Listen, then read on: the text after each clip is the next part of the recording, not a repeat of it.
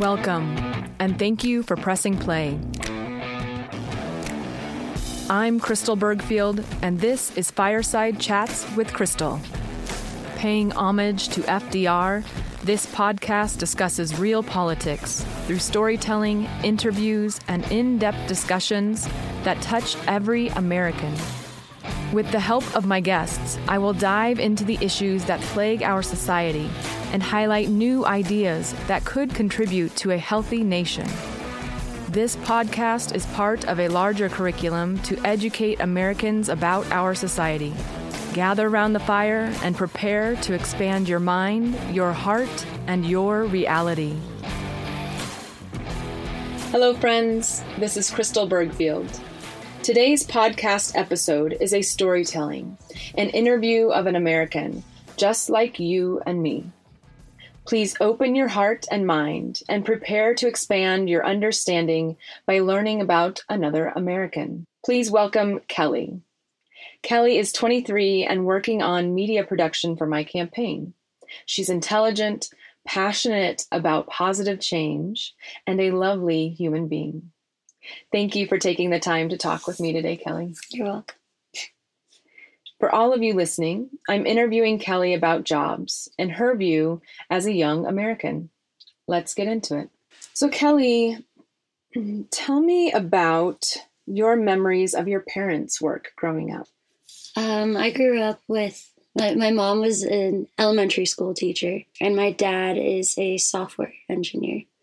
My mom was the one who went out to work, and my dad was he worked from home, so he was like the stay-at-home dad. Nice. My mom was getting her master's at the time, so she was leaving very early in the morning and then teaching all day and then going to school at night. Wow. And then coming home late at night and then really starting it all over again.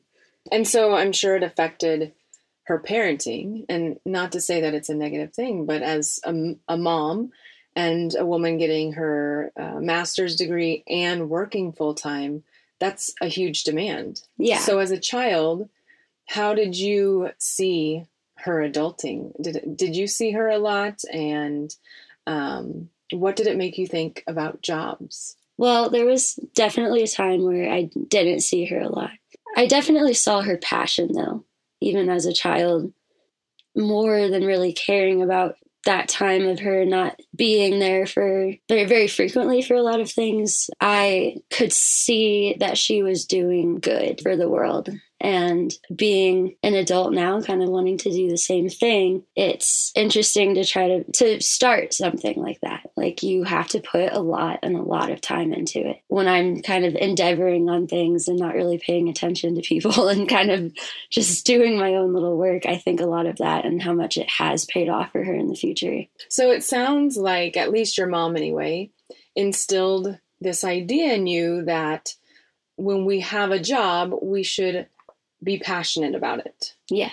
Now, how has your experience thus far been? Have you found that you can bring your passions into your work? All of my jobs for a while were restaurant-based jobs. It was hard to bring my level of passion into that because I had a moral dilemma with serving meat to people. I'm like an avid non-meat eater and animal rights activist. And so I've always had a hard time kind of profiting off of the sale of meat. And I've been told time and time again by people, that's just how it is. You just have to do it. It actually kind of like hurts me. It kind of takes a part of my soul away when I'm just kind of thrown into this machine of you have to work, you have to make money, and you have to make sacrifices, but it's hard when those sacrifices are your morals. It sounds like you have this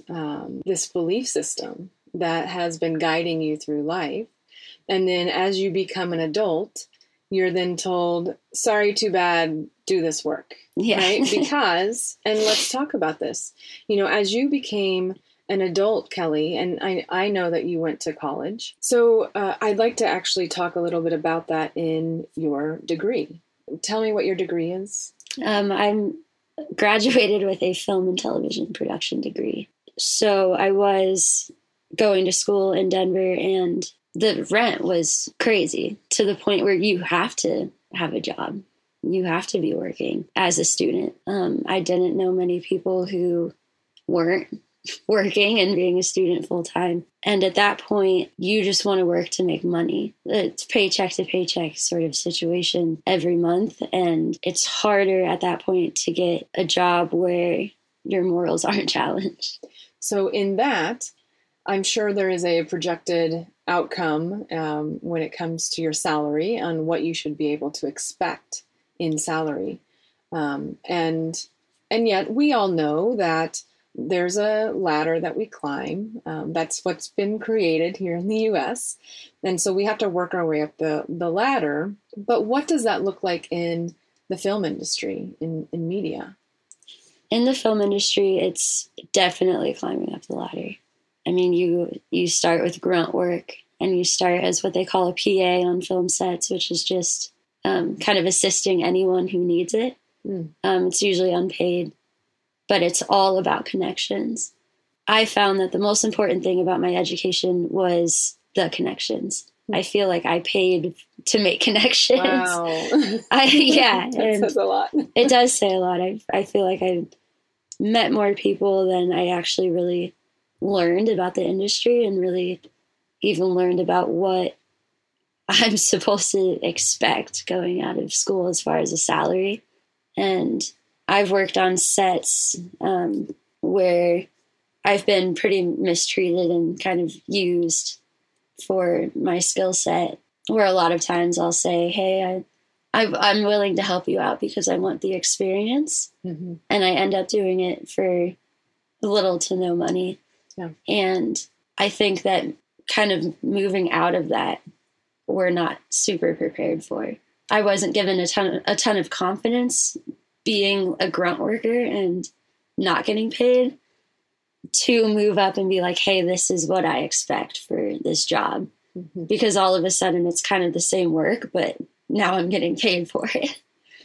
You know, I think too, Kelly, that it's no longer just the creative industry that's experiencing this. Yeah. Because of our evolution of business and capitalism in there, we now value workers differently. They are now considered an expense. And so a lot of businesses are now hiring contractors instead of full-time employees, so they don't have to pay those benefits packages. Mm-hmm. So I think there's a lot of folks, especially the millennials, who are in the same boat as you are, of trying to stay alive, trying to stay afloat when you're a contractor. Another thing I know about you, Kelly, is that you were diagnosed with multiple sclerosis just a couple of years ago. So in that, it adds another layer to you seeking work, you doing work. Can you tell us a little bit about that experience? Because I know there's a lot of other Americans who deal with disability, disease, and illness on a daily basis, and still we have to work. Yeah. A little bit of backstory about that. Multiple sclerosis takes a really long time to diagnose because it could be a lot of different things. At this point, it's pretty much multiple sclerosis for me.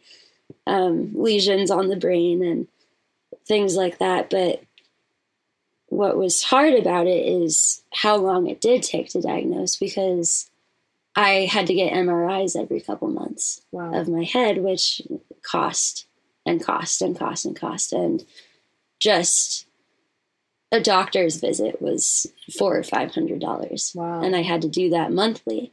And so that became part of my monthly expenses, and pretty much the reason I moved back in with my parents, because can't do $1,000 rent plus $1,000 in medical bills plus everything else. Mm-hmm. So it was definitely hard experiencing all that. I mean, kind of traumatic.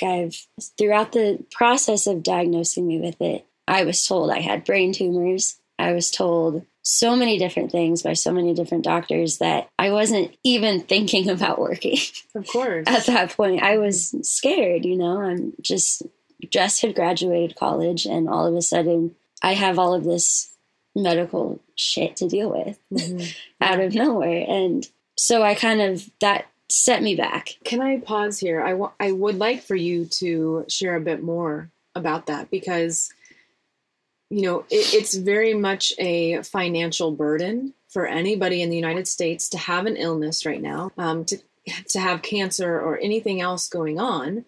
But beyond the financial burden, like you said, you weren't thinking about a job. You had a lot on your mind. You were 20 and I was or in 21. pain too. Yeah. Right. So you're experiencing physically and emotionally.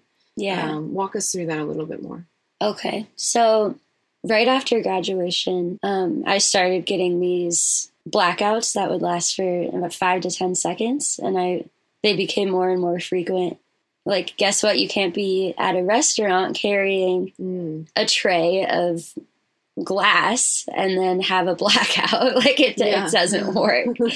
And so I was unable to do physical work like that. I would be on a set, and it was a little bit easier on the set to just kind of sit down and for a second, but it was a burden. Like, you want to move and you want to get things done. And so those blackouts are what made me go in. I went into the doctor thinking I had an inner ear infection. And then the 2 years of craziness started from there, just with some odd spots on a brain MRI. As you said, it's a burden to have chronic pain. And it's a financial burden. And it's like I wasn't able to jump into my career because of the physical and emotional stress that I was under. Well, and I just want the listeners to hear this part of your story, because as I've been saying all along, all of our systems intertwine. The jobs in our country are related to how healthy we are and how emotionally and mentally prepared we are each day when we wake up to go to that job. And of course, all of the other pieces, but just those alone makes us realize how important healthcare is in this country. If we do not have healthcare, we will no longer have a healthy society or a healthy population who can continue to do the work. Kelly wasn't able to continue doing the physical labor that is often expected of the younger generations and that lower paid wage work because of her medical condition. And on top of that, she needed more income to be able to survive. So we can see here how these layers stack up, and there's a lot of research done about these things. When people are unhealthy, it's more expensive to be unhealthy in this country. And not that Kelly's unhealthy. She's got a diagnosis with something, but it affects her health because it's a physical and a mental and a financial burden. And we all have these burdens in different ways. But anyway, I continue to talk about this, but it is very important for us to realize that when we talk about jobs, we can't just talk about the job market. We also have to address healthcare, address education, address how we value human beings in our country. So thank you for sharing that, Kelly. You're welcome. So Kelly, as a sociologist and as somebody who has studied people and our society, what I know is that when we are able to offer people jobs that feed their passions, that make them feel alive, they're more willing to contribute in society. And when we have a willing participant, when we have a willing population who wants to contribute to our society, we grow, we innovate, we come up with new ways of doing things that can really propel us forward. And we are in a situation in our country where things have been done the same way for hundreds of years. And so the argument is that's just the way it is, that we just do it because we do it this way. But again, we have data, we have this understanding and this knowing that happy people are productive people and healthy people tend to be happy people. So they're all connected. I'd love for you to talk about, as a young person and as somebody who is as passionate as you are, and you have a very, you're woke, Kelly. Thank you. You understand that we are not just here to fill somebody else's needs. We're not here to feed the wealthy and their goals. We are complex human beings. Our potential is much greater than it's being used at this point. Mm-hmm. We'll say that. Talk to me about this. What do you want to see? What do you think this is all about? As someone who wants to get into the film industry, I have always seen film as something that has a great power to have influence over people. In that way, I've kind of argued with myself about what I want to do within the film industry, what feeds my passion. I've wanted to go the comedy route, and I've wanted to go the horror route. And then what ends up happening is when I start writing those things or put in energy to those things, I have this bigger voice in my head that's like, that's entertainment, but it's entertainment that's not serving our fucked up society. Honestly, like, what would feed my passion is to create film that sparks thoughts in people, that sparks an awareness of something that is happening in our society, in our world, that's pretty fucked up right now. As far as jobs, it's not a super easy thing to do, because I want to make a movie or a TV show that is a narrative that will make people think about animal rights. And in the meantime, in order to make that happen, in order to sustain myself while writing these things, I have to go work at a restaurant that serving those corporations, serving factory farming, in order to be able to survive and write about how that's wrong. Yeah. You bring up a really great point. In ancient civilizations, some people were philosophers. They were artists. They were inventors. And in those civilizations is when we saw the most growth as human beings. We expanded beyond the consciousness of that day. Mm-hmm. And it was those people who did so. And I think it makes me think of my older brother, Tyler. He is the most intelligent person I've ever met.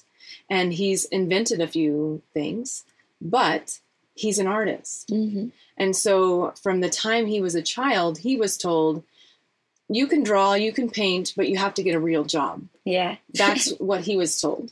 And I'm sure that's not the first time I'm sure you've heard it before. Yes, definitely.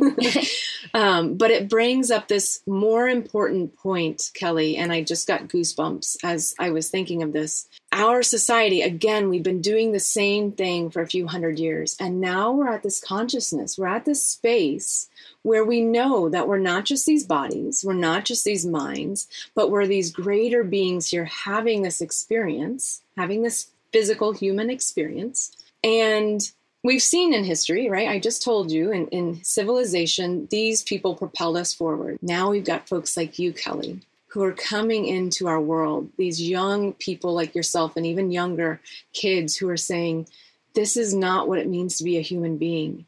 Those kids who began the March for Our Lives to talk about gun rights or gun laws and regulation, they are saying that you are not valuing human life by doing this.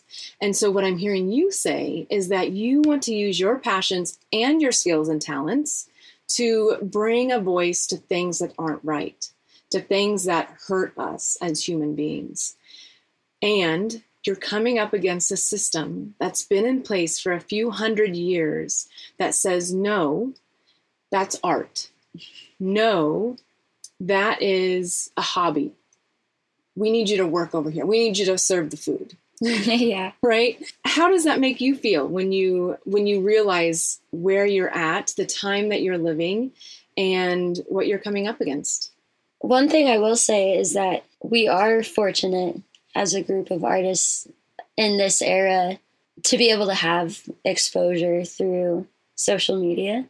I know a lot of people who are making a good living off of being artists, but it's getting there.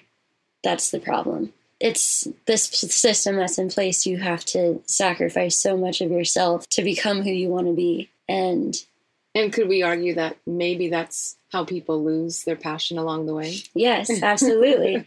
When a lot of times when art becomes a job, they say that you kind of lose a little bit of that as well, of that passion. Yeah, because you're being forced to sell something instead of allowing that creativity to come and move through you or to work through you. Mm-hmm. I like what you said a lot about the people in history, philosophers and astronomers, and that kind of era of humanity that was just allowed, given all the time and all the space to expand their consciousness. And we got so much important stuff out of that because we allowed them to do that. And let's just pause for a moment and talk about that. So those folks were in a time when society did support them. Yes. So they weren't having to work a 40-hour job and then go home and be creative. Yeah. We wouldn't be where we are today if that was the case, because you and I both know as creatives, you can't. No, yeah. It stifles. So I just wanted to put that point out there. Well, yeah, and that's the human need too. In order to evolve, we need to sleep. We need to eat right. We need to have healthy social interactions with people. We need to not be glued to our cell phones and things like that. And so there were so many different things in their society, or in absence of things, that allow them to grow consciously like that. And I do think, going back to this discussion about my mom, she was attempting that growth and expansion of her mind in a society that was not supportive of that.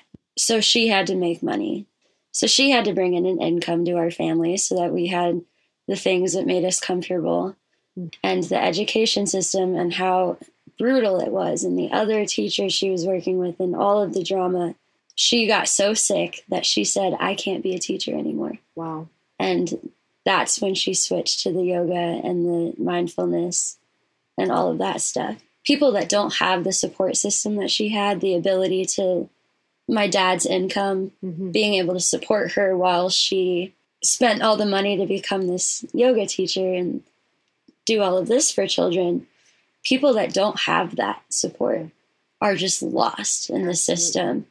And it's such a shame, because we have so many great minds that just aren't supported, and they're just working at bars. And could you imagine, Kelly, if we actually supported people who wanted to expand their consciousness? We could be in hovercraft cars. We could, absolutely. I mean, but you're right. It's not supported. No. So you grew up knowing that passion is this thing that we can use and contribute to society. And so here you are in this millennial generation millennial, Yes. Right there. Yeah. But you're in this place where you have a greater understanding. You know, a lot of the shit we're doing is bullshit. So you know a lot of this shit is bullshit, and you have this passion and you have this greater understanding. So what do you tell me about the rest of your generation? Are they all like you? Do a lot of them understand this? I would say, there's a lot of woke people in my generation, and definitely what I see through social media is a lot of people kind of writing about this and talking about this and saying, hey, our society's fucked up. What are we going to do about it? But at the same time, I see a lot of people who are just okay with the grind, and probably will be forever. Yeah. Just work, come home, sleep, work, come home, sleep, work, come home, sleep. They've been programmed. Yeah. And it's hard to watch because it's not helping in any way. Yeah. But at the same time, we're not really supported to make a change. So they make it very hard. Not they, I guess they, our society. Yes. The way that things are, our systems make it really hard to make a change. Mm-hmm. You know, we can create art and we can talk about it and we can rant about it and hold up picket signs and stuff, but nothing's actually happening. Yeah. And let's be clear. we're not just complaining, because I know, some adults would say, these young ones, they're just complaining and they just need to suck it up and drive on. No, Kelly's saying that this is fucked up, right? It is. And at the same time, we have evolved. There's less crime than there used to be, but we don't need crime, right? Yeah. We can ensure that people, and I say that, but there'll always be a few things, because there's always a few bad apples in a bunch. But the point is, when we create systems that support all Americans, when it supports people and humanity, then we have a lot less issues, and we support this evolution of ourselves, because that's what it really is. So anyway, I just wanted to say that, folks we're not complaining. We're saying, hey, there's a different way to do things. And that's why we're having this conversation. We have to start thinking differently and doing differently. And I just wanted to say thank you for bringing all of that into a job discussion. Yeah, absolutely. Most people don't think about passion in a job. We think first about paying the bills, because that's what's most important. But when we can start having these discussions, and we have to start thinking differently and doing differently. And I just wanted to say thank you for bringing all of that into a job discussion. Yeah, absolutely. Most people don't think about passion in a job. We think first about paying the bills, because that's what's most important. But when we can start having these discussions and valuing passions, that's when we start to grow and we start to shift, and we can really create so much more in that space. This has been Fireside Chats with Crystal. Thank you for taking your precious time to invest in yourself, your community, and our country. Now go out there and shine, baby, shine. Our country needs us now more than ever. If you like what you heard, please check out the curriculum link and dive into more learning already live. Then head over to my website and donate to the cause. I'm offering my curriculum for free, so it's up to you to see the value in what I'm doing and support your girl along the way.